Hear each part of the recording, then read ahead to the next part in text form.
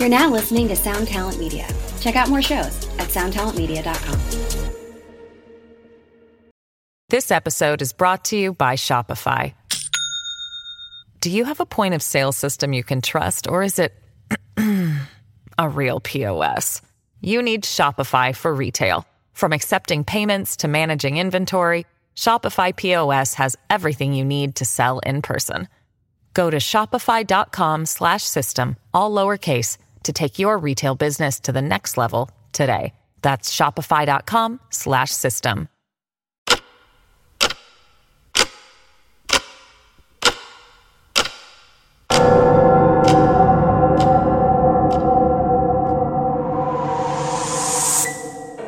Welcome to 3 a.m., where we discuss and dissect the supernatural. I'm one of your hosts, Jordan Elmer. What's the scariest thing that you've encountered? That's been one of our favorite questions for years. 3 a.m. is the result of asking this question over and over again.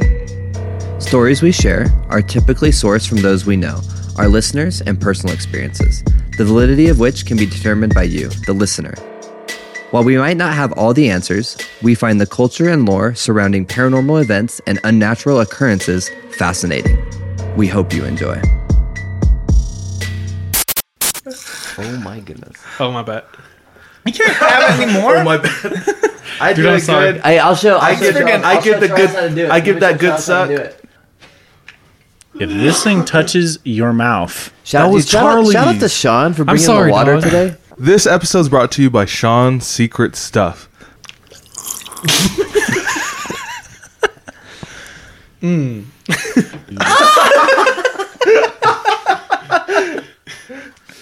Whoa. Do you guys hear that? It sounds like... My name's Charlie. That David DJ. This is Sean. Hey, it's Jordan. Jordan, welcome back. Thank you. I feel very welcome. Jordan. Jordan, Okay, welcome back. Didn't do it on purpose that time. Okay, shush. Me, shush. Jordan, welcome back. Thank you. Dude, Jordan, welcome back. How are you, man? Welcome back to you guys as well. No, we've been here. We've been here for the past 12 takes. Enjoy your mover. Yeah, you too, sir. So Jordan went on a personal pursuit to try to hire his education and become master's certified, but I think he's quitting that and just coming back to the podcast. Yeah. Stuff all that communist regime. Oh, be careful. Whoa. dog. Bro, dude, I'm sorry, I could get Pooh napped. Bear. I could still get napped. We might have to cut that.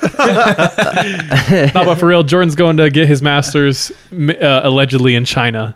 And before he leaves to China, he's gracing us.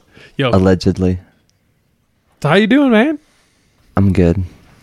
I'm excited to be here.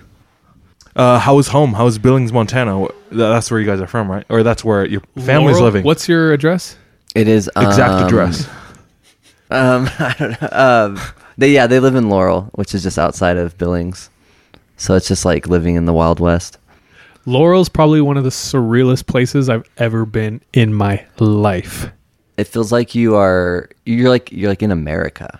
You know what I mean? It feels like you're in a 50s depiction of America. Mm-hmm. We went there for 4th of July once, and there's just happy white families everywhere, picket fences. People are like riding in the back of pickup trucks, like, wearing Chuck Taylors. I feel like I'm watching like Dazed and Confused when I'm driving through Laurel. It's so weird. But I was walking through, everybody's giving me weird looks. Just They're like- classic 60s. They're like, why? he's brown, but not like black. what kind of black are you? What in tarnation? And they see me, and they're like, one of the railroad workers got out. JK, I'm Japanese. Okay. But yeah, it's weird. I've like never lived in Montana that long, and I've never been in like a small town that long either, or this long. It's like two months. We're super excited to have Jordan back. We missed him a lot. There's been a gaping hole that only he can fill. Massive. And so it's good to have it filled. Really deep gaping hole. Just They good to call have me him in it, you know? The filler.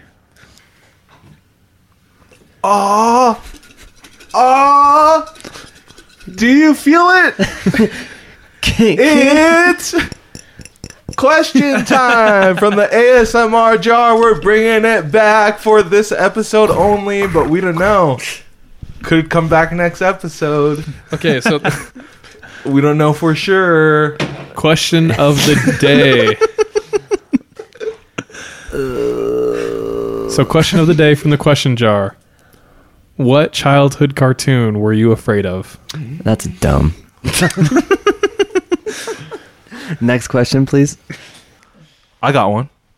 Courage the Cowardly Dog. Ooh. Not the cartoon. There's one episode with the mummy, and they stole the slab.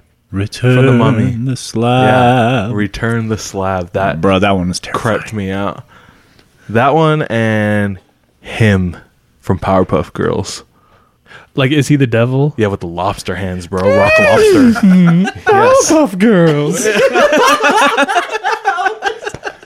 Dude, that was spot on. I low-key love the Powerpuff Girls. They when I were was growing dope, up, dude. We talked about that on a previous episode about the Rowdy Rough Boys. Yeah, and how they took the innocence of the Powerpuff Girls. Yeah, Snips and Snails and Puppy Dog Tails. Wow, that's right. That's a good one. I like that. That's all I got.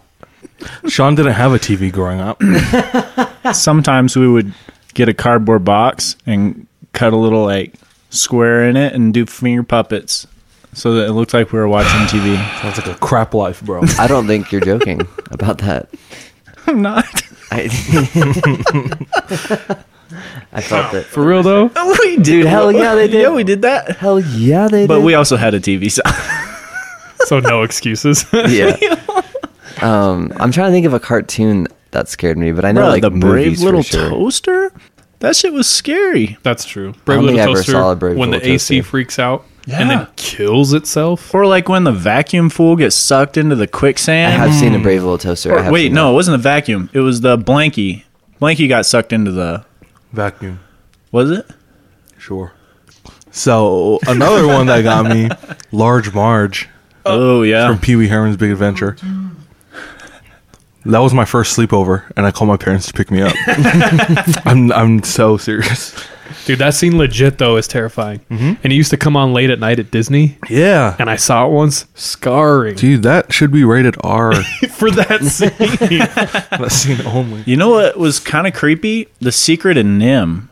Did you ever see that? It's intense. It's Yeah, like too dude. intense for Seen it. kids. Dude, that's the one like about all the mice Genocide? and... Oh, dude, yeah, that was wild. It like opens with a field of animals getting murdered by a combine. Not Columbine. Gosh damn. A combine. Same. A combine. But then, yeah, it goes like deeper into like government experiments and Yeah, stuff. the part where she has to go and talk to the owl. Terrifying. Dude, that was scary. Yeah. The owl did it. The owl did it. Yeah, so good question. There's like 19 things that scarred us as children. Jumanji would wreck me. Jumanji, was scary. Secret of the Nim, My Uncle, Any other things. romantic I thought comedy. the mask was kind of scary when I was a kid. Yo, that's yeah. It's kind of creepy. I hear that. That's a good one. It's just super unsettling. Yeah, he looked the way he looks with, and right when you put the mask on, he'd be very like intense. Yeah. This show is sponsored by BetterHelp. Have you ever had a relationship that you're proud of? Proud of because you put in the work and the other person put in the work as well. Didn't have to be perfect, but effort was made, honest effort. I think it's definitely more rare to have those types of relationships. The good thing is with therapy, at least in my experience, that's something I've been able to find. Somebody who invests in me, especially when I invest in myself. And we'd love for you to experience something similar. So if you're thinking about starting therapy, give BetterHelp a try. It's entirely online, designed to be convenient, flexible, suited to your schedule. Become your own soulmate, whether you're looking for one or not. Go ahead and visit betterhelp.com/3am today to get 10% off your first month. That's BetterHelp, HELP.com/3am.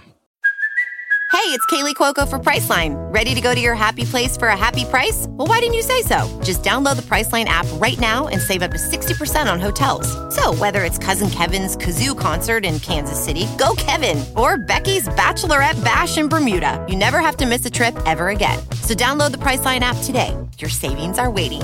Go to your happy place for a happy price. Go to your happy price, Priceline. My story. So Jordan doesn't know this, so I'm going to recap. Okay. I work at a super exciting industry, insurance. So I'm sitting there. Do you have a job I don't know about? So I'm sitting there, and we have this guy who's a rep for this like product in insurance, right? And so he's kind of like a big deal that he's there. So the whole day, everyone has to like cater to him and talk to him, right? Super boring conversations all day. I'm in the room for probably 12 hours that day, just listening to all these conversations about insurance. And then he starts talking, and I'm sitting there just coding because I code for this company. I catch a couple words he says, and I stop coding, and I like look over at him, and like everyone in the room is half comatose, like not paying attention. And so I like snap my attention onto him, and he is even bored with what he's saying, and he sees me paying attention to him, so he like zones in on me, right? And he's like, yeah, I travel all over the country because of my job and like representing this insurance product. And he's like, and one of my employees in Texas wrote a book and she made like $6 million off of it or something. He named it a big figure. And he's like, and it's all about these disappearances in Texas. I was like, what? I like got way excited and I was like, tell me more. And he starts getting excited because someone finally cares about what he's talking about. He's been talking for like 8 hours straight. No one has just shown sitting him there anything. like, He has the dopest PowerPoint. everyone's half asleep the entire time. And then He's like, we're canceling our account with this company immediately. So he starts telling me, and I'm going to do my best to like give you the facts because he wasn't like ready to talk about it. So he's just like giving me little tidbits and I kept pushing and pushing him. So he goes, yeah, one of my employees wrote a book all about this place in Texas called the Killing Fields. When are we going? Damn. So what happened was he had to travel all around Texas, and this guy is Cuban. So he has an accent. You can tell he's not like white American. But you can't really trust him. JK, shout out them Cubanas. So he has to travel all around Texas, and he told his company that he had recently moved there, and he told them, oh, I need to drive out to this place. And one of the employees is like, what way do you plan on going? He's like, oh, I'm just going to take this to the 45 and I'll just cross over and then I'll hit Houston. And they were like, whatever you do not take the 45. And he's like, what? Why? And they're like, don't take it. And he's like, but it's the most direct route. It makes sense. And he's ex-military, so he was like, doesn't give a crap. And he's like, no, I'm taking this road. And they're like, seriously, don't take it. No one should take that road. So that's what sparked him asking questions about this place. Like beyond that, they said, also, I wouldn't go if I were you. I would send someone out there who has blue eyes and blonde hair. And he's like, what? And so he starts asking all these people, because like the first person who tells him, he's like, okay, that's one person. But then he starts asking everyone in the office, and everyone is terrified of this interstate. And so that's when he realizes his employee wrote the book on it, and she wrote it under a pseudonym because she's terrified of what will happen to her. Whoa. So he's asking her questions, and he said she visibly was uncomfortable and like looking around, not wanting to answer his questions. And so she wrote the book under a pseudonym and has the money sent to a different town that she lives in, and she picks it up. Oh, what? That's wild. So it's like she's too afraid to just put her name on this thing. Like that's how intense this place is. Yeah, because she dug super deep, got really into it, and something made her afraid to talk about it. So I'm going to tell you kind of what it is and what happened there. I'll do my best, and then you can draw your own conclusions. So I got most of my information after Googling for a while. I got most of my information from an article by Brett Swancer. Brent. Yeah. I forgot that N. Barent Swanser. Barent. The Texas Killing Fields is the name given to this area of land, and it's located about a mile off the Interstate 45, bordering the Calder oil field and League City between Galveston, Texas and Houston, Texas. So it's this super remote, uninhabited patch of land measuring about 40 kilometers or 25 miles long. So it's like abandoned oil fields, marshes, just underbrush, super remote, dusty, long stretches of highway. Just a weird place, right? Is it kind of like, I'm picturing, you know, like an abandoned mine or like some type of like town that was popping in like the 70s, but then because of like industry, it's like desolate now? I think it's definitely the feeling it has. Or it was just like straight like highway road with nothing around it. So it's bits of each. So it's really long stretches of highway, but then there's these little towns along the way, but they're scarce. Like no one lives there because of the stigma that's around this place. And so the reason it got the nickname the Killing Fields is because murders and disappearances have been happening there since the 1970s. Damn. And in total, over 30 murders. That we know about. Are they, is there any connection with the murders? Like, are they all like 5'7" men with dark hair or, you know? Jordan's really concerned. Or, but you know what I mean? Like, or is it like women who just have blonde hair, you know, like weird things like that? So funnily you asked, there is a type, it's female and it's usually young females. Classic. Is almost every single disappearance or murder. You know what, get exciting with your murders. Like everyone already does that, so step it up, like mix it up a bit, you know what I mean? It's like we're tired of young women dying. Like start going for like rich white people. Yeah, for real. Old rich white dudes. Thank you. The Purge right now. Okay. So a little bit about it, because of the location and the climate, even if they do find a body, which is kind of rare, there's like no chance of getting physical DNA from it because it's like decays quick. There's buzzards, there's vultures and things like that. And I imagine with it being so like out there, there's just places that you can just get away with that, you know, hide them and no one's going to ever go near that. No man's land. Or the Killing Fields, which is what is happening. That's literally what I'm reading. Okay, so we're going to go all the way back to 1970. Okay. So in June of 1971, this 13-year-old girl named Colette Wilson, she disappears after being dropped off at a bus stop. Oh, so this is like kids. Yes. I was thinking like early 20s, which I mean, either way, it's not good. But for some reason, when it's like teenagers, it's like heavier for me. So yeah, she's 13 years old. Some of these are children. She gets dropped off at the bus stop. She's on her way to band practice. Never seen again. At the time, they just called it a missing persons. And that's sadly, that's what happens with like most of these cases. There's no communication between the police, or they're like, they ran away, right? So her body is found 5 months after she ran away, air quotes, in the place that later becomes known as the Killing Fields, this tiny little area with a single gunshot wound to the back of the head. Damn. That's intense. A couple of weeks after her disappearance, so this is now July 1st, 1971. So a child by the name of Brenda Jones, age 14, she disappears on her way to visit a sick relative in the Galveston General Hospital, which is right off the Interstate 45. So her body would later be found floating in the Galveston Bay. She too was also killed by a single gunshot wound to the back of the head. So that same year, 4 more girls would die. And that's just 1 year. So that's 6 girls in this tiny area, disappearing, dying, running away. They're all found with gunshot wounds to the head, and their hands and feet are bound.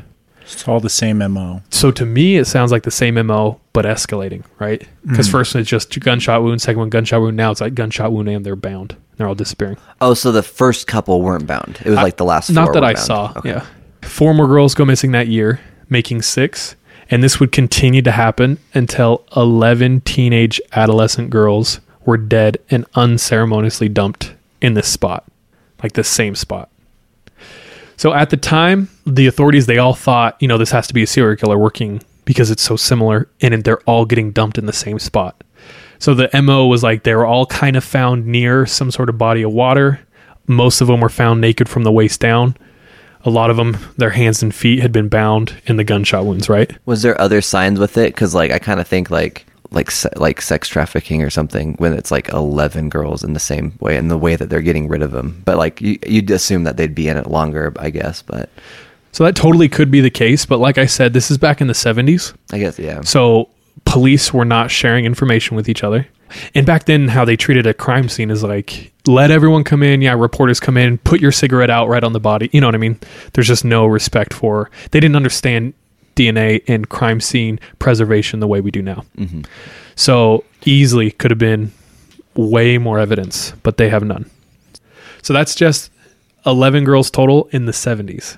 That's wild. Yeah. 1980s. 3 girls go missing, and this is the weirdest part. So 3 girls, different times, like months between each disappearance, they all go missing. And the one thing that's similar to each of them is they all visit the same convenience store right before they go missing. So all 3 of them have been... First, a 23-year-old, she disappears on October 10th, 1983, after using the payphone in front of the convenience store. Her body was discovered. This is terrible. Her body was discovered because a dog dug up her body and then would later drop her severed skull at the foot of a toddler. So the dog brought the toddler a severed head. Cool. Yep. Later, 16-year-old Laura Miller vanished on September 10th, 1984, also in front of the same convenience store after making a phone call home. And it's the same freaking one that she used. And there's a third victim. All of these victims were shot, strangled, or brutally beaten to death. So once again, it's like escalating. They seem older too than the first batch, right?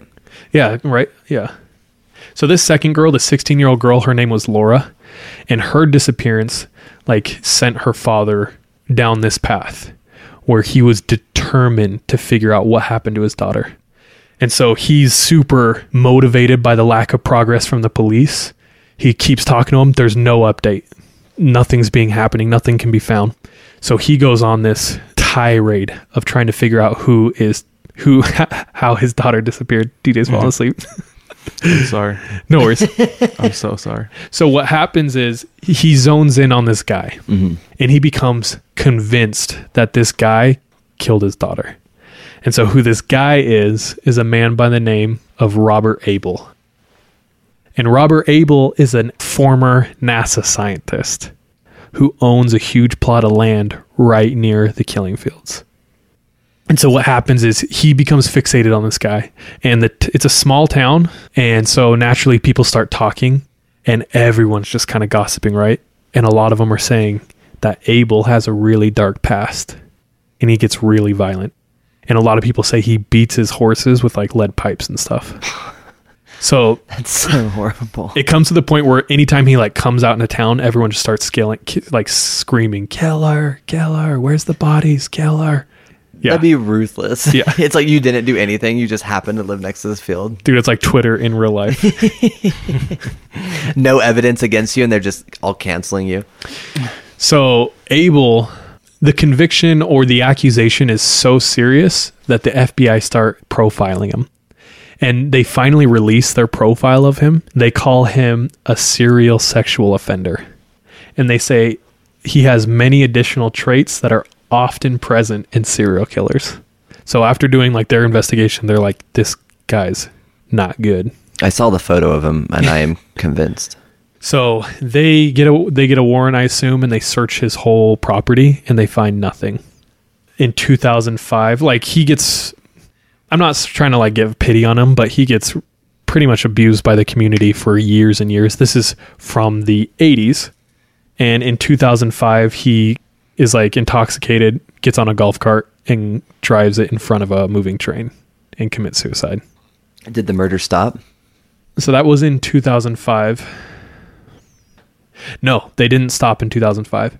So that happens in 2005. We're going to go back to 1997. So the killings don't stop in the 80s. They don't stop in the 90s. In 1997, this girl, Jessica, they find her pickup just abandoned on the side of the road. And they can't find her. Another 12-year-old girl goes missing after she goes out and tries to take a jog. Later, this girl named Crystal, she disappears. after using the telephone in front of a convenience store. Her decomposing, mostly nude, decapitated body would be found 17 days later besides a pond near Friendswood, south of Houston. And that was found by a father and son, like walking their dog. Oh, I thought the father and son. No. I was like, oh, that's like my biggest fear, though, whenever we're hiking or running and stuff like that, or exploring, is finding a body. Dude, that would be so terrifying to actually be out doing something in the woods and finding something. It feels like the person who's doing this lives across the street from the freaking convenience store. Dude, or an employee. So let me just wrap it up. Like I said, over 30 murders and disappearances over these years. None of them have been solved. Only one conviction has been made, and it's super flimsy evidence. This guy who was in jail said, I'm the one who killed this girl, and there's no evidence. And there's actually evidence that like he probably didn't do it. And that's like, the only conviction they have. It's like Sirius Black in like the third book where he's like, yeah, I basically killed him. And it's like, bro, just say the truth and we can avoid all this chaos. You know Spoilers. what I mean? Like, so it's not like this thing is in the past. It's still very present. People there are still super scared for their kids. Just to like give you other factors that play into this, they looked at a list that was surveying all the sexual offenders, and there's an insane amount and even collection of them near the killing fields. There's over 2,100 sexual offenders like in that tiny area. So we have sexual predators, we have this convenience store, we have people being afraid to go there if you're not white. The police came out and made statements and said that they're afraid that it could be truck drivers. So basically, at the end of the day, with the lack of DNA evidence, it could be anyone. No one's been caught. The last killing was in 2006. So that's after Homeboy killed himself. And yeah, like I said, there was only one solid conviction. And I'll just leave you real quick with this quote from Skip Hollandsworth. He was a reporter. And so what he said on the situation is, it's become the kind of ghost story for South Texas. For these parents, this mystery is not just a ghost story, it's a horrible reality. So like I said, there's like no closure on it. It's still hella scary. And places like this have always been the most terrifying to me, of locations where like people are in on it or something's happening and no one's solving it. Like small towns and stuff like that. Yeah. So before we get into like any of your theories, one time me and one of my good friends went up to this campsite way up in the mountains, and it's at the top of the mountain. And we woke up early and told his dad, hey, we're going to ride our bikes down. Just pick us up on the side of the road, you know? So we get on our bikes, and I have the most fun I've ever had. We cruise down this mountain for like 4 or 5 hours. I pedaled probably twice. So we're just cruising through these beautiful mountains, and we finally come to this small town in the foothills where it levels out, and we want to stop biking because it's warm. So I'm like 14 and he's 13. And we park our bikes on this grass, and we just sit on the side of the road, and we watch all these cars pass. And it's this small foothill town, kind of creepy vibes, to be honest. Till an hour later, his dad comes and picks us up and takes us home. And the town we stopped at was Springville. Do you remember that town? It's like up in the foothills on the way to like Sicon. I can't think of it right now, but... Okay. It's a small like foothills town. I was picturing Three Rivers when you were explaining it, but Three Rivers is kind of a cute little town. It's kind of like that, though. Come to find out a little later, my sister, her friend is a sheriff out there, and he was in the middle of investigating a huge child sex ring. And it was happening, like they were sacrificing children in that town of Springville. And so me and my 13-year-old friend were just sitting on the side of the road. And it's like it was happening in the community and no one was like talking about it. And that type of stuff terrifies me. It's like that True Detective season 1, you know, like that just like cult. But it's like the community that's out here just protecting it because everyone is in it. Yeah, dude. Which is kind of how it sounds with this story because... Yeah, what are your theories? There isn't a lot of connection. Well, there's the connection in the sense that they're all girls and they're all younger, which... There's pedophilia, you know, like you said, all the sex offenders. And so like initially I was like serial killer, but then there's not really consistency throughout in a sense of how they're being disposed, how they're being murdered or whatever. And so it almost seems like there might be a spotter who works at the store or somebody like that. And when they see somebody who looks vulnerable, they then either tell somebody that's interested, or they like a group message. Like there's a network or something? There might be some network where they're able to communicate and, get, or it's just, a bunch of truck drivers that just Did you say that the police said like it was the truck drivers that was their like... No, I think they were. So the police were expressing their frustration with the situation. It's just a theory. They were like, it could be anyone. And so they started naming, it could be these sex offenders. It could be this guy. It could be truck drivers. I was going to say, because the truck drivers seems like the least likely possibility to me for all of this to be so similar, except for random A truck drivers just knowing what to do when they get there. Yeah. It sounds like an inside thing to me. Yeah. And potentially, when you said they said the truck drivers, I was like, the police are the ones protecting them. They're just saying it's truck drivers to kind of hide the truth. Oh, I think the police got to be in on it too, because anytime you think of like allegedly police, a huge like a big story or something crazy like is happening, the police usually are able to figure out what's happening. Like there are some incompetent like departments out there, but for the most part, like they usually know how to do their job. And so if it's gone this long and they can't do their job, there's gotta be something going on. Dude, the creepiest part about it to me is the convenience store, man. Like, what are the freaking odds that the last thing I think 4 of these girls do is use this payphone outside this convenience store, and then that's when they go missing? Like, okay, that could be coincidence, but I don't know, dude. Maybe it was tapped. I'm kind of like Jordan. My initial thought was like someone who works at the convenience store, man, just makes a call or something. I mean, it could be. I feel like if that was the case, it would be so much easier to like break down and solve, The thing is, if you're thinking of your theory, the people who should be finding who's in charge is in on it, or at least the people who are lower level, they're not being allowed to work on certain cases because they'll you know what I mean, like yeah. That I'm kind just of a like thing. in my mind thinking of Taken, where he finds the spotter so fast. I'm like, the spotter is toast. Like he's always at the same place. How are you not able to find him? Well, Liam is not from Galveston. That's true. so- He's got a very specific set of skills. and they be leaving that daughter alone. But dude, so even to this day, people are terrified of going there. They don't like talking about it. And through her investigation, the lady who wrote this book, she's uncomfortable with even talking about her theories. Like when he started asking her, she was like looking over her shoulder. That's why I feel like it's a connected situation, because look at how it's like it's so blatantly out there, like killing fields. This is what it's called. Everyone knows it in the area, but yet no one's been caught. If it was someone that they didn't know, like legitimately, she probably wouldn't be as scared.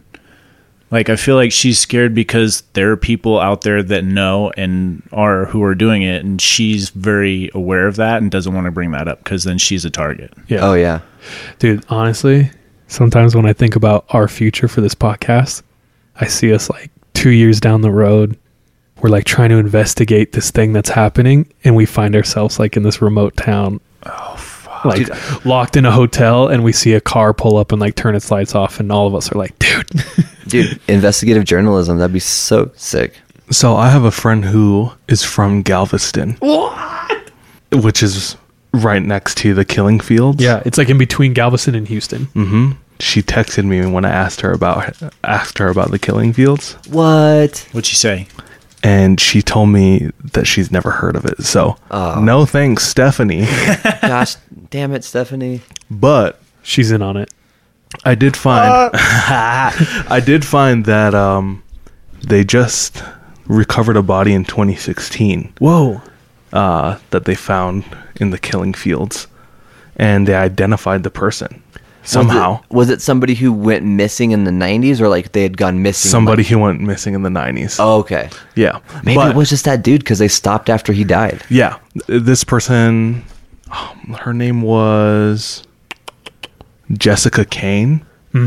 And she was missing for 19 years. So, whoa. 97 is when she went missing. She's the one with the pickup truck. Okay. Yeah. Okay. So, how many people have they not found yet? I don't think about that question. When they find them, then we will know. Yeah. Who knows? Like, how many people do we know are missing, you know? Oh, like Right, they've right. gone missing and they haven't found There's bodies. we haven't found them so yet. many That's what I meant, missing sorry. persons reports though I'm that sorry, I'm being sassy. yeah. I worded that weird. Like when you go to Walmart and you see like the missing wall. Oh yeah. Galveston, it's just like the whole wall. I barely want to look at those. That sounds so bad, but Me too, because it's just sad, bro. it's so heavy. Yeah. And I feel like almost like responsible. Like I have to go and do something to help try and help find them. I don't know. Well, there is tools out there, especially on Reddit or like other type of groups where you can do web sleuthing. Mm-hmm. And so if anyone's interested in that, yeah, look it up. But I don't know how many total. They said over 30 disappearances and murders in this area. And I could be getting that fact wrong, but I'll double check that and let you know. Over 30. Mm-hmm. So range it anywhere from 30 to A million. 1,500. I was about to say a million. Yeah, that's Yeah. wild. The reason why I was like attracted to the story, this is kind of like a step away from my normal. I love like scary instances or occurrences. I'd never have covered anything like real or ongoing, but just meeting that guy who was so close to it, especially back in the 80s is when he was there, was super interesting to me. And this is like a real life scary story that still is going on. And when I say we, Sean and I recently learned about the notorious Vampire Clan. Ooh. Y'all know about VC? So the Vampire Clan was formed by a man named Marcus Wesson. This started in the 60s, 70s, went all the way till the 90s. It went on for a long time, and it's because it plays out throughout his entire life. It started when he was a child and his dad was an abuser, would abuse him and his friends sexually. This man was just sick. I was visually upset listening to the story. This Marcus Wesson dude was way sick. He ended up going into the military, finishes after 2 years. By that time, he's like 21. Marries a girl, takes care of her, and he ends up marrying her because he gets her pregnant. Is that it? He was dating this single mom and dated her till she's like 39, 40, and then gets her daughter pregnant and ends up asking the mom for the daughter or for her permission to marry the daughter. When the daughter becomes of age at No, 13. they got married. They got married at 15. So of age, it was based off of the mother's approval at that point. Mm-hmm. And he did that like 2 times after that too. These details are really like rough sketches because I only went through it once and didn't really go back. But his whole goal was to start like a polygamous community. He wanted multiple wives. And where was this at? This was in Fresno and Bay Area. Yeah, so Fresno Bulldogs. That Grizzly City, stand up. your hometown hero. Dude, actually, now that you say that, I think I remember hearing about this. But continue. They deemed themselves a vampire clan because he taught them. Of course, they went into isolation, and he taught them about how society is trying to get to them and break apart their family. Okay, so he finally amasses like a following or a group? It's just like his wife, and then the daughters, and then he marries the daughters, and then has more children and marries them, and all these different things. So they move into this place for a little bit in Santa Cruz. It's kind of like in the mountains, but they have their own space, and they don't talk with anybody in the quote unquote outside world. But he tells them about how everyone out there is trying to get them Okay. and break apart their family. He basically instills into their mind that he's God and Jesus sent him, and Jesus was the original vampire because when he died, he shed his blood and he made them, through the sacrament. Partake. Yeah, the wine represents the blood, and that's how they were called the Vampire Clan. After years and years of sexual abuse with all of his wives and his daughters and his sons, they end up making a suicide pact that if the outside world were to get in touch with them, they would all kill themselves. And he taught them how to hold the gun, who to shoot, where to shoot. So in the 90s, when they finally caught up with him, 2 women escaped from him for a couple years, but they left children behind. There was no way for them to escape without it. And I know that kind of sounds terrible at first, because like, why would you leave your child there with him? But if the only way to help is to get out and bring help back. Yeah. That was their mindset. So they came back, they worked with family and friends and also the police. And a lot of times, too, when people escape from those societies, it's hard to convince the children of the truth because they've been so indoctrinated. To they grew up in it. Yeah. So they they're were like, born in no, we can't leave this. We can't, So they might not have trusted their parents or whatever. Mm-hmm. No, exactly. They end up pulling up at his house with the police and whatnot, and it all went down. They tried to rush into the house and get them, but it was too late. By the time they walked in there, I think it was like 13 or 15 bodies piled up on top of each other with gunshot wounds all in their right eye. Yeah. And among them was the two women who escaped, came back, tried to rescue the children. Their children were in that pile. Oh. So he got caught, obviously. Like, he didn't kill himself. Well, yeah. Of course, Mm-hmm. What a dirtbag, dog. Yeah. And he's still alive today and is in prison. He got the death penalty, but then I think California state law outruled the death penalty. So his sentence switched to lifetime, a few lifetime sentences without parole. It's just crazy. Like, that he took them out into isolation and then it's just a cult. It's like Gilly's father, that the family in Game of Thrones, just outside the wall. Honestly, though. I think straight up, and being 100% honest, sociopaths and psychopaths are probably the scariest thing in the world to me. When I'm talking to someone and you can tell that their view of reality is not right, and maybe that's like it's deviant. It's like deviantly altered. They just like don't see the truth and they refuse, or like they start like telling you an alternate view. You know what I'm saying? I don't know how to explain it. I've been around a couple in my life, and actually I am related to someone who's related to someone who's related to someone who was like diagnosed with it, like where he legitimately believes he is never wrong, and like this world is here for him and we're all in his world. And those type of people are terrifying. So like this vampire clan guy. Mm-hmm. There was one particular story that infuriated me. One of the women expressed to him, I think it was one of his wives, they were saying, I don't think she finally like worked the courage up to say that she didn't think whatever he was doing was right. I don't know, something in her mind was telling her that none of this was right. And she said she wanted to get out for a little bit, into that world and see for herself. They're talking about this in the car. It's just them two. And he ends up getting a knife and stabbing her right in the chest. And the shock just hits her.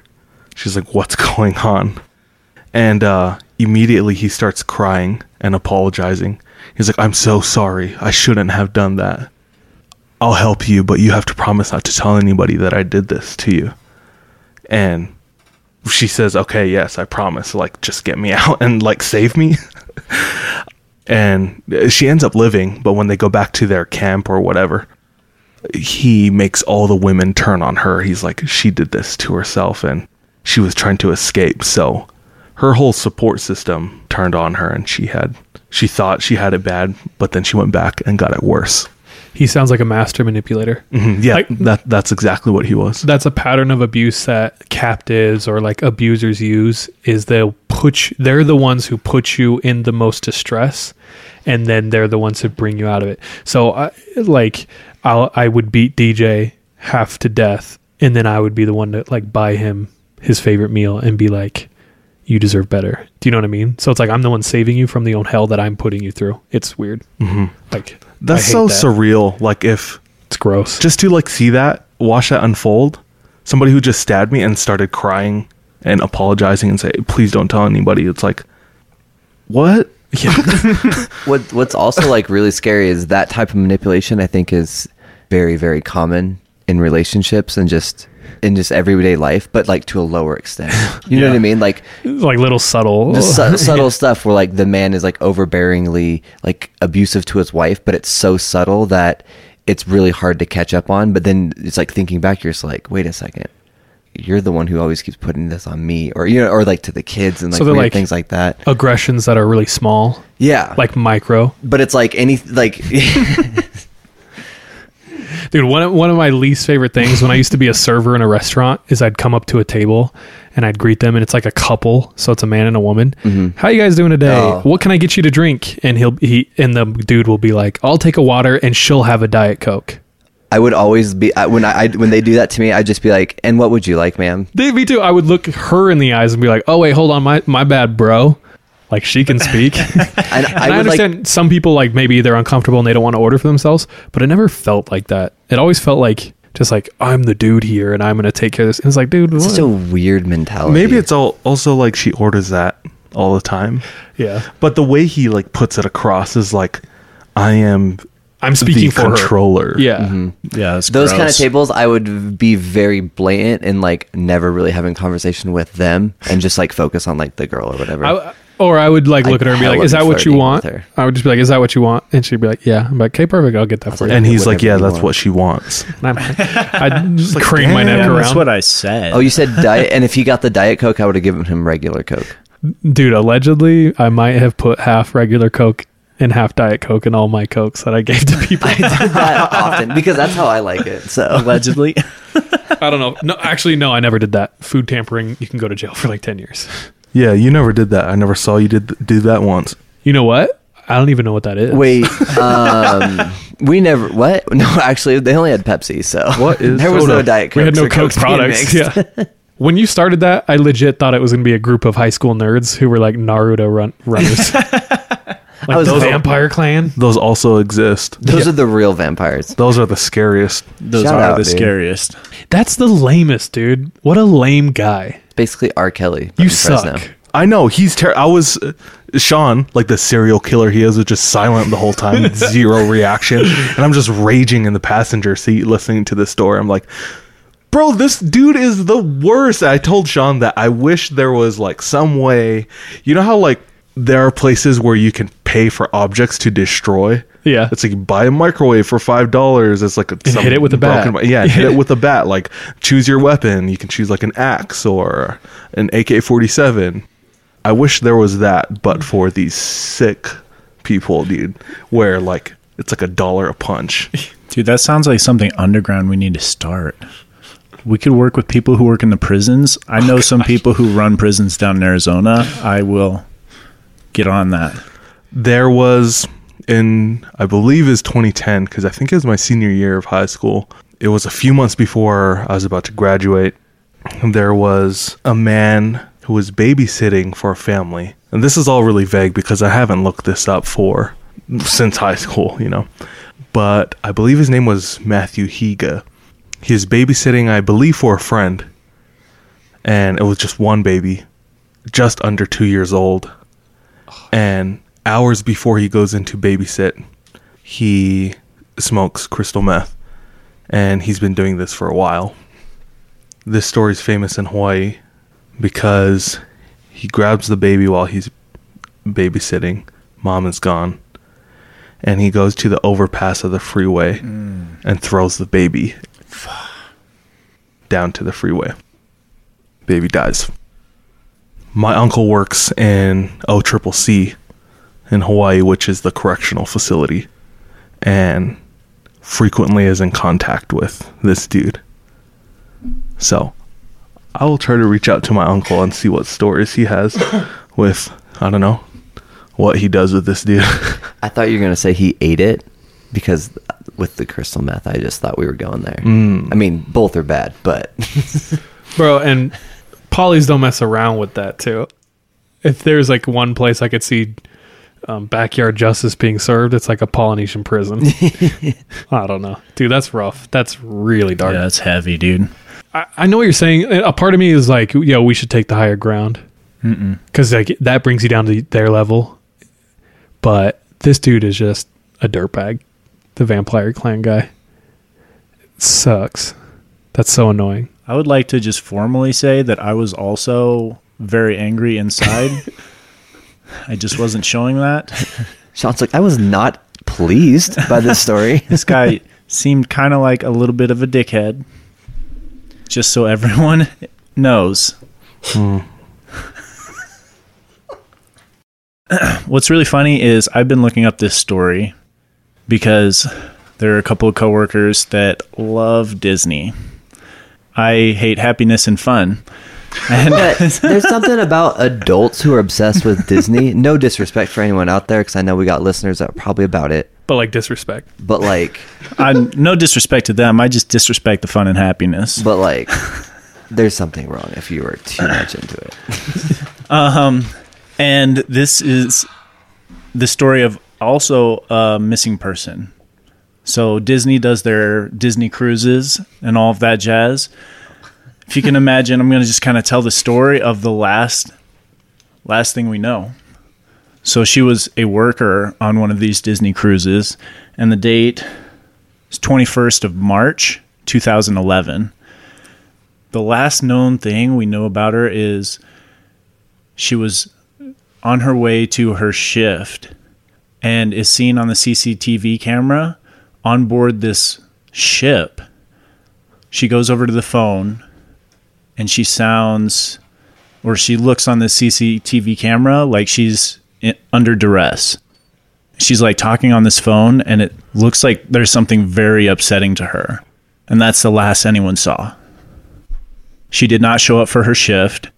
And the conspiracy theory around it is that Disney's covering it up. Oh my gosh. This is kind of where I was getting at with the ruining people's happiness. Sorry if anyone likes Disney. But this is still an open case. I've been looking up information on it, and this is years later. They don't know what happened to her. But the thing is, on these cruises, people go missing all the time. Dude, sorry to interject, but I've really wanted to go on a cruise with all of our friends, but I've been hearing so many cruise disappearance stories lately. I'm like, I don't know if I want to go. Disposing of evidence, and especially bodies, easy. Oh, yeah. And that's just the first step. If you you can't make the cruise ship stop.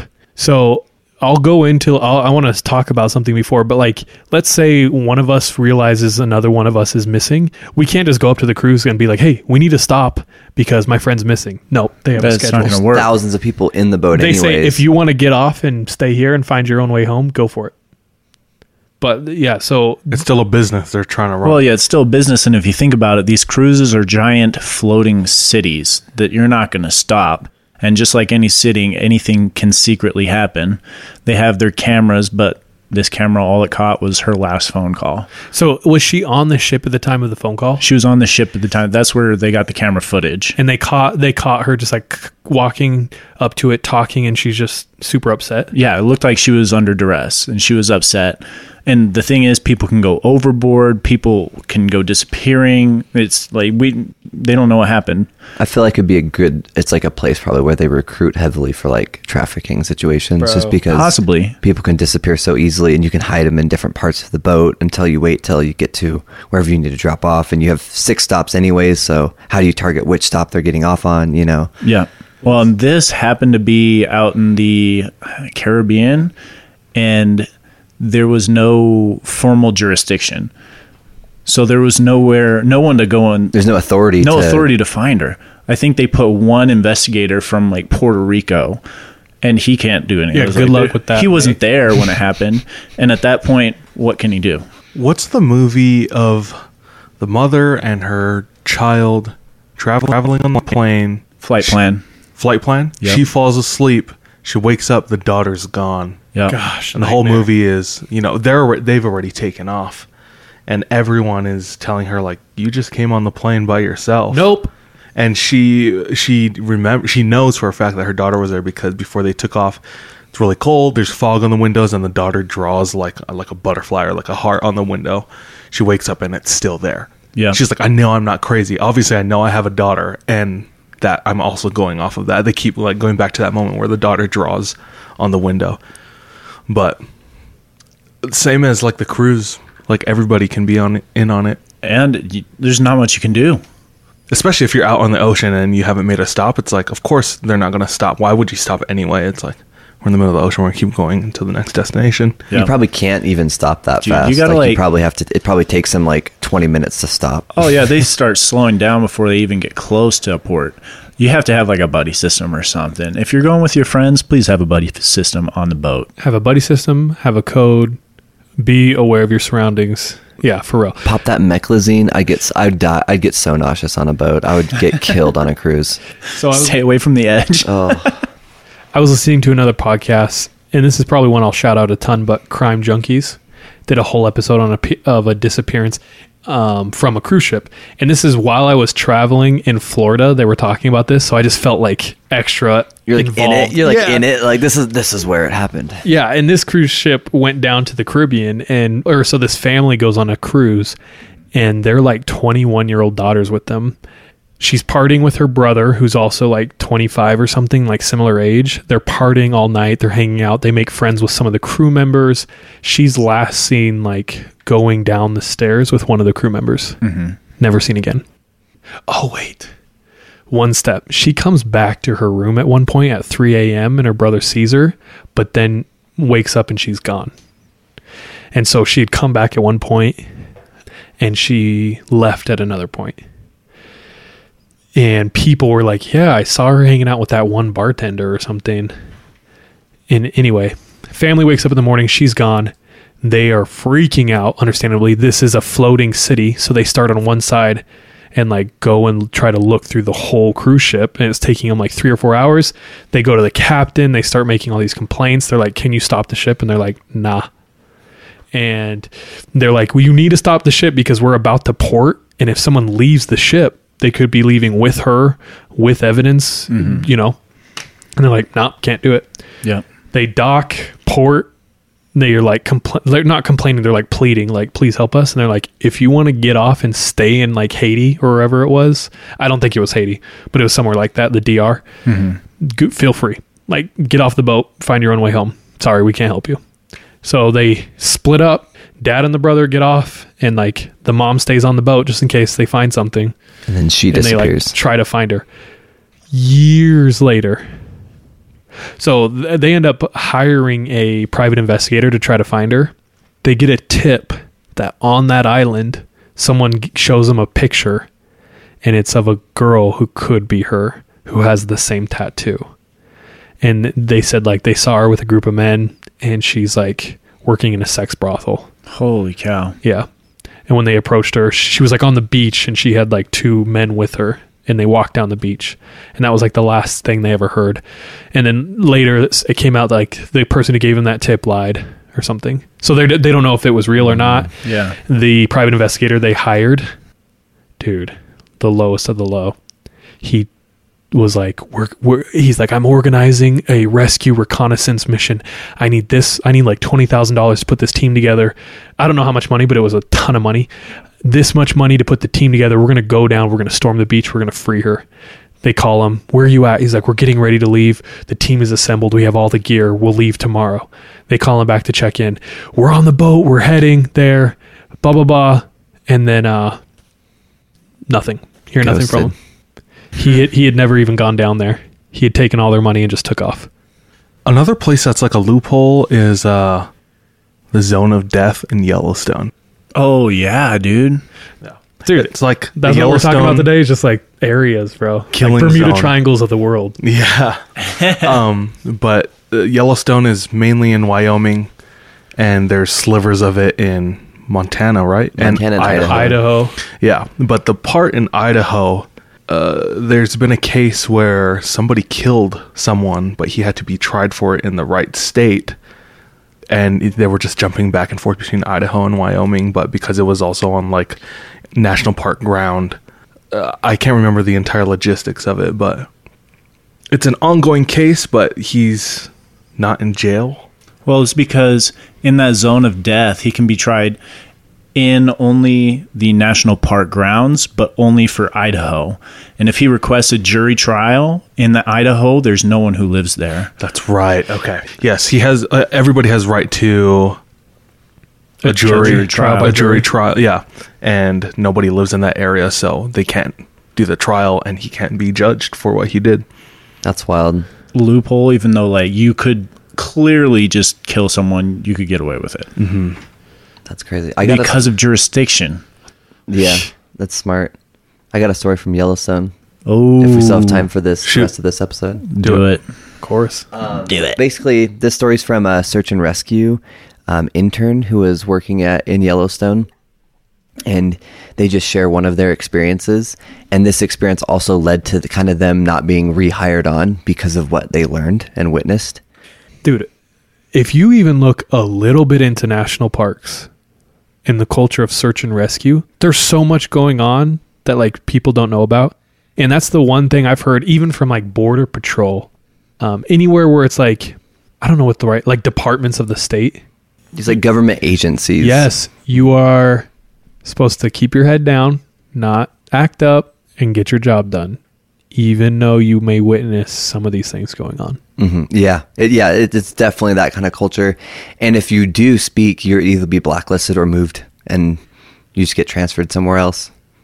Also, there's a documentary called Missing 411 on Netflix. It's about missing persons reports in national parks. There's a subreddit, Missing 411, that I just joined like a few weeks ago. It's wild. Dude, we should watch it after we record. I'm pretty sure I drive through this to come here. I was in the zone of death. For real? Dude, it looks like it's on that highway. Montana is an interesting state because there's so much. It's actually kind of sad. The federal government really like milked Montana for a lot of their natural resources and then threw it all back east. So like billions of dollars from Montana gems and different oil resources and stuff were sent back east, but not really sent in Montana. The town of Butte is basically just waiting to just crumble because there's so many like caverns underneath it. Oh, you mean literally crumble? Oh yeah, like there's like oil caverns underneath it. Their water is being affected by like cyanide and just different things like that. My uncle, who's a chemistry professor at BYU Idaho, he was talking about how they've found a bacteria in some of the water in those areas that is new, that they've never seen before, but it has evolved and it is no longer being killed by like bleach and things like that. So it's just like, oh, the zombie virus is here. It's like some crazy, yeah. It's going to start in Missouri or Montana. Yeah, and basically it's because they just mined the crap out of this area and then didn't care about any of the consequences and the negative repercussions from doing that and just pulled all out. And so you have these abandoned mine towns. There's all these shacks not everywhere, but Montana, like that was where the Wild West was. That's where pioneers were going across, getting killed by Indians. That's where a lot of huge Native American U.S. Army battles were. And so you have a lot of this crazy like history, but it's still low-key kind of preserved because you'll see these like mountain shacks, and then you'll be driving on the road and you'll see like an abandoned farm. It's just ghost town. So crazy. Like there's some really cool sites out there. But yeah, so he's search and rescue. He was just an intern apparently at the time at Yellowstone. And Yellowstone's an interesting park. There's a lot of folklore behind Yellowstone. There's a book called, I think it's like 1,000 Ways to Die in Yellowstone. Yes. So Yellowstone, outside of folklore and like, mysterious stuff, like there's deaths all the time. People are just being stupid with wildlife or going over the rope portions and geysers. It's like, do you understand what a geyser is? Like, why are you walking near it? You're so dumb. There's those, and there's so many like supernatural ones too happening in Yellowstone. Like that's all what Missing 411 is. Like people climbing up trees and never coming back down, just disappearing. And the crazy thing about Yellowstone is it's such a busy park. So you really have to kind of go out of your way to get secluded. I mean, yeah, you go on a couple hikes maybe and you could be, but just driving through the park, you're always near cars, or you're always seeing people pulled off on the side of the road, you know? Yes. Death in Yellowstone. That's it. Yeah. Yeah. Going back to the story. So the search and rescue intern, he said there's just like a normal night. They get a call from somebody saying that they're with this girl, who is saying that her brothers died.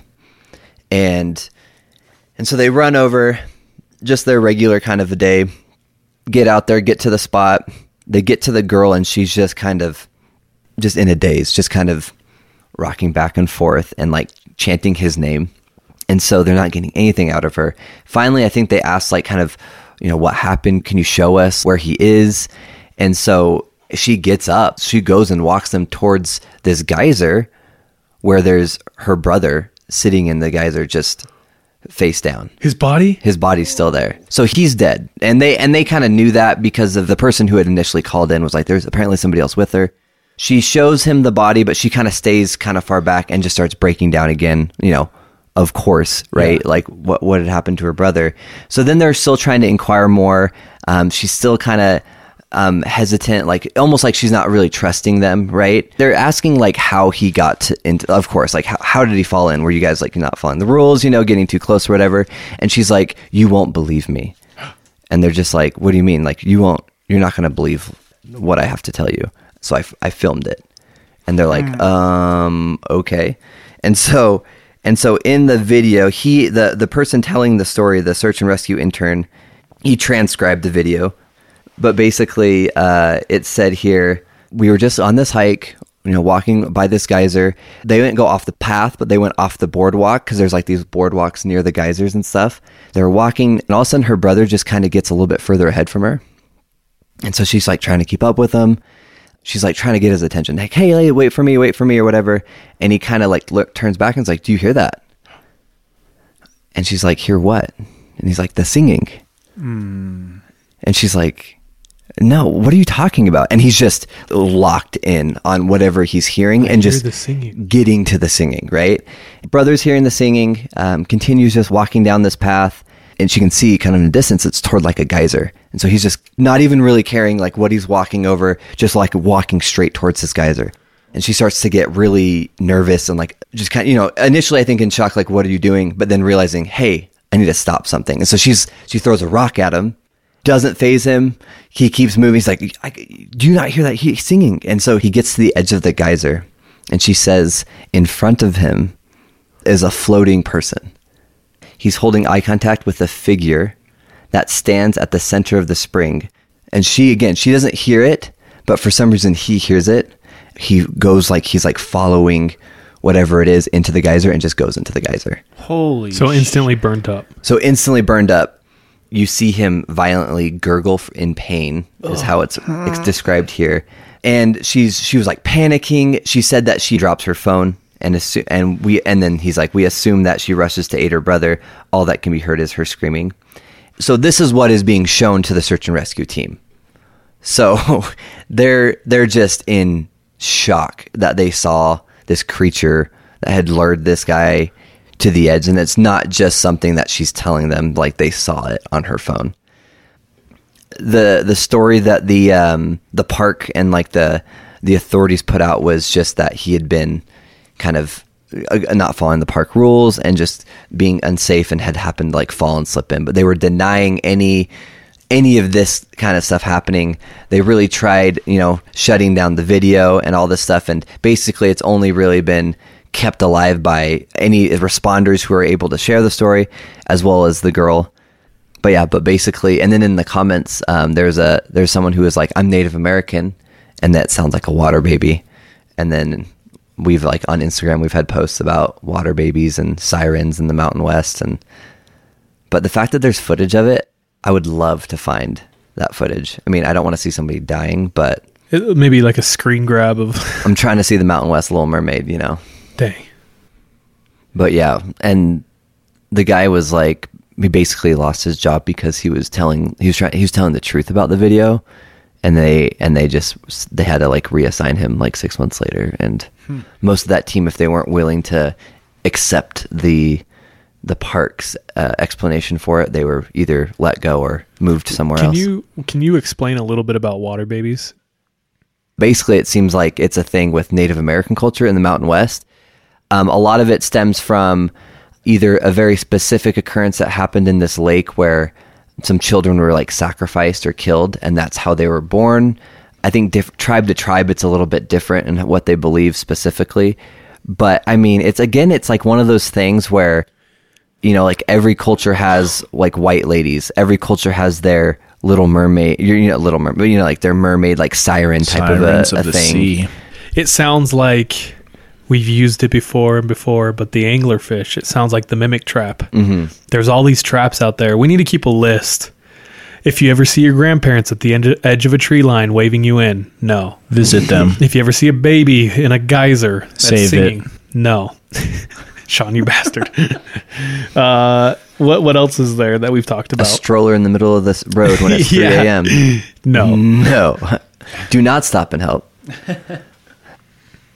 But no, it's just crazy because we have a lot of we have a lot of technology. It's like our government can see like every spot of the world basically, but it's like there's still these spots in the woods and in the mountains that it doesn't matter like how much technology you have. Like there's some wild things that are still out there. True. Oh, that's terrifying. It reminds me of 2 events that happened within the past year or so. One was the volcano that erupted. I believe it was in Guatemala, just like a year ago. But the ash covered the city, and it looked like Pompeii. There's a video of a dude walking through the aftermath of it, and everything's just white. The sky is dark, smoky, and he's just passing by as people are emulsified in this ash, and just, it's surreal. It looks like a movie. Oh, that's wild. Another one is the fire that happened in California. That's what I was thinking. Oh, One's yeah. in Paradise or Malibu? Yep, Paradise. And it looks like a movie. It does look like a movie. There was a man walking through talking about how he was telling this truck to leave, but he was waiting for his family. He's like, your family's going to die and you can survive, or you can die with them. And he leaves, and he comes back checking out the aftermath. And the dude and his family are in the truck, but it's just their skeletons, dude. It's heavy, dude. Burnt to a crisp. It's so crazy. I watched The Conjuring for the first time last night. There's one part in it that doesn't completely answer the question, but it shed more light on one of my questions I asked in, I believe, episode 3, whatever episode Fingerprints is. And it's like, how do things linger, you know? The family that they're helping, they're like, why can't we just move, you know?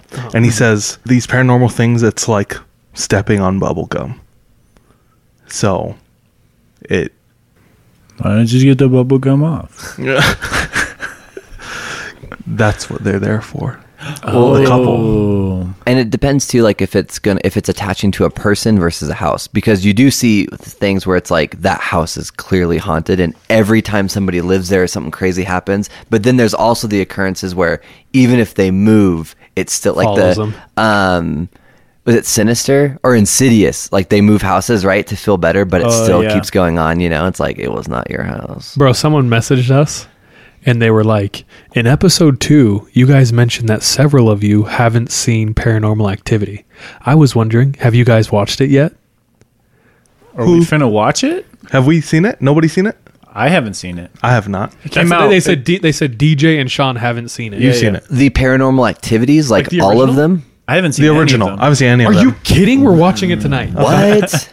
No, and I thought I was like, My I favorite didn't one- remember that. I was like, what? That's crazy. And then I messaged him back like, no, we haven't, but that's a really good idea. So, but yeah, it's just cool that like people are kind of holding us accountable. So if there's anything that like we've mentioned that we haven't like fulfilled, let us know, because we want to do things like that. And honestly, we've been starting to get a lot of really good stories from like people sending them in. Okay. Like legitimately, there's been some cool DMs, some cool emails to us. So I opened we all control our Instagram, and it's kind of like, you know, if people message us in, it's like one of 4 of us could respond back to them. I happened to open this one, and it's from a girl, this lady, and she's like, I have an experience. Can I just DM you? And I was like, of course. And she sends me what I feel like is one of the best subscriptions we've had, or submissions rather, we've had so far. And I'm going to read that next episode.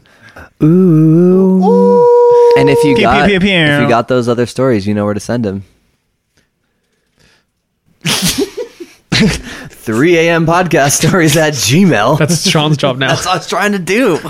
Fool's eating. If you guys have any stories you'd like us to read, or you just want to share them with us because you like sharing your stories and you don't want us to share them, email them to 3ampodcaststories@gmail.com. Yo, everyone listening, everyone supporting, thank you. Bye, love you, be safe. We love you. Thank you for listening out there in listener land today. Trust your gut. Watch your back, yo. Trust your butt, cover the... Oh, never mind. I don't know. I thought we were already done. Okay. Bye.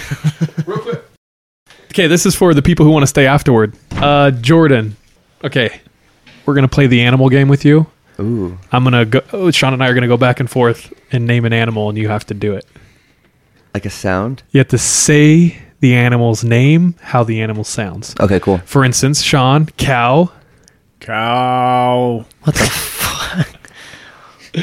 Bro, what? Do you know what I'm saying? Do you know how to play? Oh, it's a moo, of course. Yeah, but you have to say cow. But how the animal he's sounds. actually... I'm so sorry. I thought you were trolling me. I didn't know that was the actual rules. Okay. So okay. you just... We're going to say them. You have to do it. Whoa. Okay. Mm-hmm. I'll go first. Chicken. Catfish. What the fuck? You have to go fast. Oh, am I the only one doing sounds? Oh. Sorry. Before we start playing, it's the first feeling you get. You just have to explode with it, okay? Okay. Catfish. Catfish. Gorilla. That's a what? Okay, keep going. Giraffe.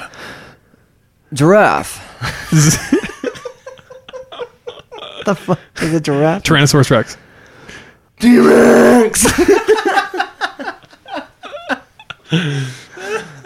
A fly. Fly. Fly sound like fly. Like a buzz.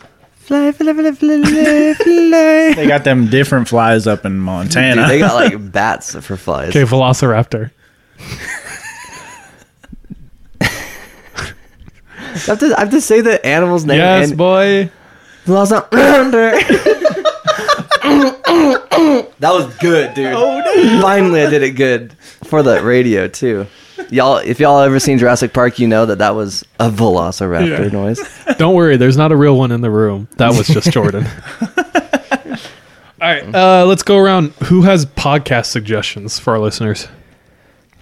I actually just recently started listening to a podcast by National Geographic called Overheard, where they go around the National Geographic headquarters talking to different reporters and scientists and learn about what they're working on. And they'll spend 25, 30 minutes just talking about it. That's awesome. So you get like a little snapshot into all these different investigations going on or articles being written. Yeah, and it's really good. They just started too. Like, I'm fully caught up. They have like 5 episodes out. And that's called Outlook? Overheard. My bad. Outlast. Outlive, outlast, outsurvive. Okay, so look up Overheard. That's Sean's suggestion. Yes. That sounds cool. My suggestion, what's been bringing me a ton of joy lately in the podcast world. I'll just do the one I mentioned in this episode, Crime Junkies. I am super impressed by them. It's these 2 bad A chicks who they cover stories. Their amount of research is insane. I don't know how they do it.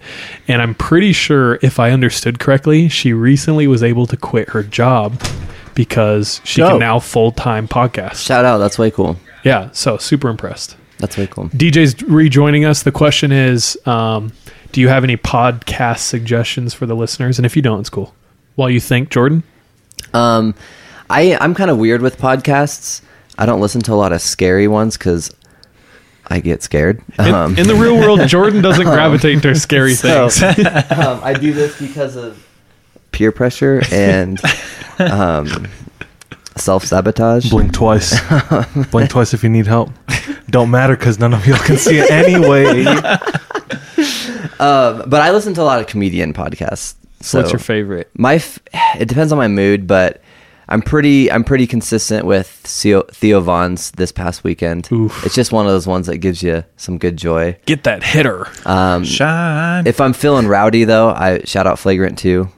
Nice. It's like it's a sports podcast sort. I mean, sometimes they talk about sports, but it's just kind of refreshing sometimes because they're just wild, and I like people just being themselves. And is that Andrew Schulz? Andrew Schulz, yeah, he's a comedian, killer comedian. He's the man.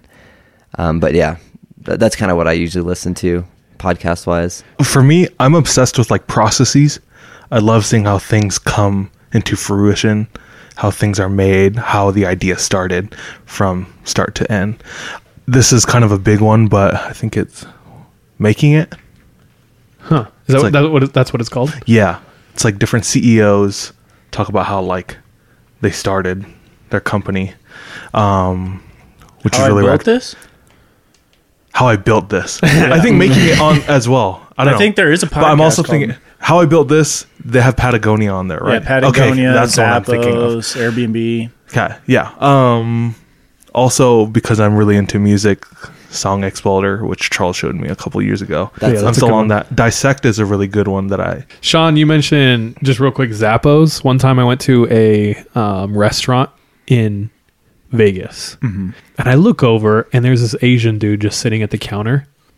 And so I Googled Zappos, and sure effing enough, it's him, and he owns this restaurant. That's And this wild. dude is like a million billionaire just sitting right there. And I was like, wow, that's weird. That's probably like when we were at Applebee's and you saw DJ Mustard. Bro, Kanye West came to Pleasant Grove. Mustard could have been at Applebee's. That's all I'm saying. You dog. saw DJ Mustard at Applebee's? I swear, bro. fool. There's this chubby brother just sitting at the bar ordering half off apps, and I was like, that's Mustard over there, dog. World class hip hop Wait, producer. where were you at?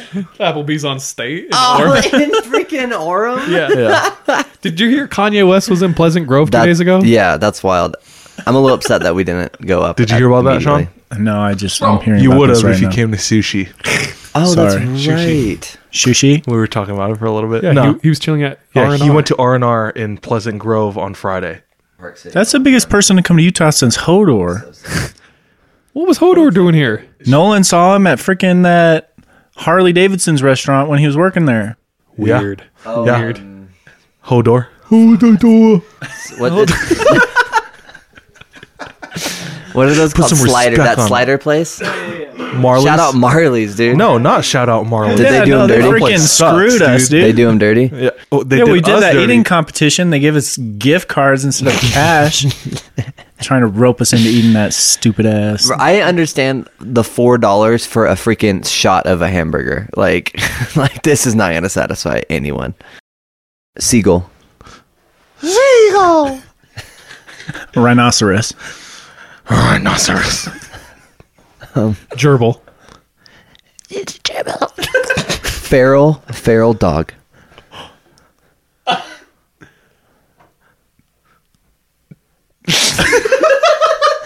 This No one sound. stumped him. No sound because they're that sick. Because they're dead.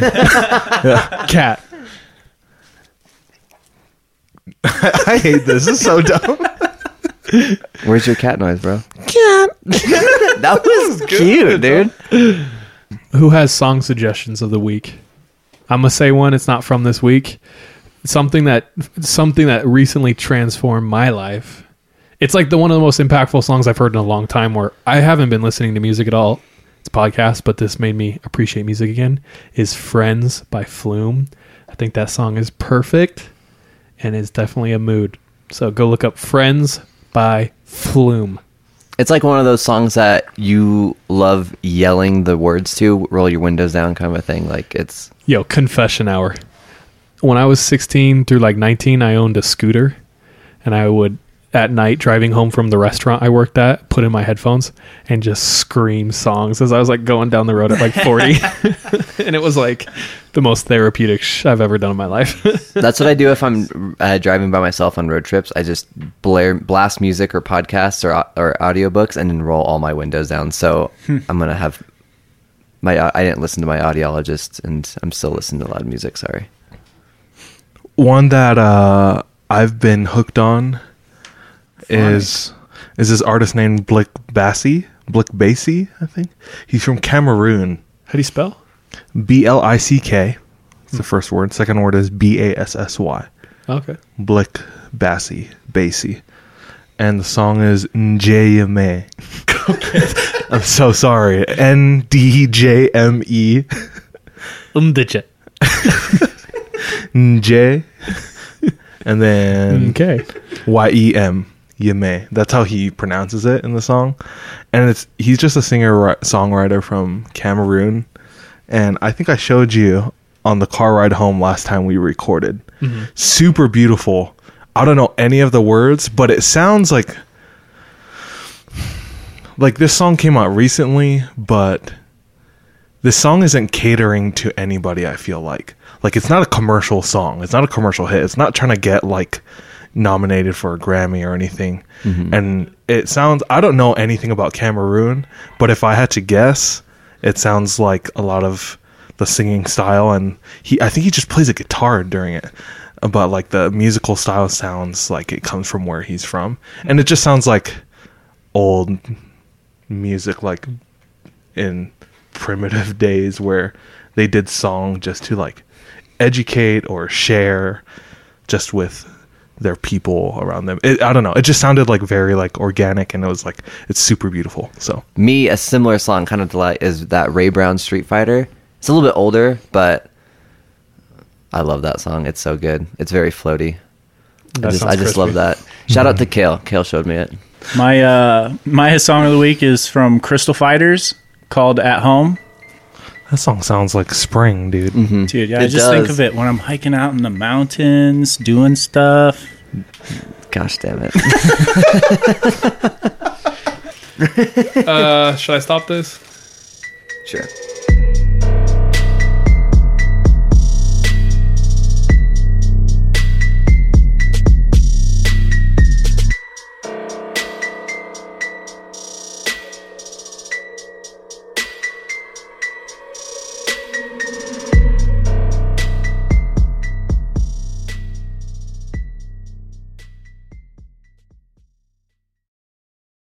With the Lucky Land Slots, you can get lucky just about anywhere. This is your captain speaking. We've got clear runway and the weather's fine, but we're just going to circle up here a while and get lucky. No, nothing like that. It's just these cash prizes add up quick. So I suggest you sit back, keep your tray table upright, and start getting lucky. Play for free at LuckyLandSlots.com. Are you feeling lucky? No purchase necessary. Void where prohibited by law. 18 plus terms and conditions apply. See website for details.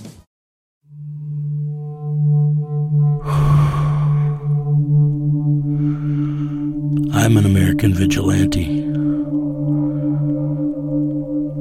I have a question for you. What would you do if someone you cared about was abducted, taken from you? Would you call me? Would you care about how I got them back?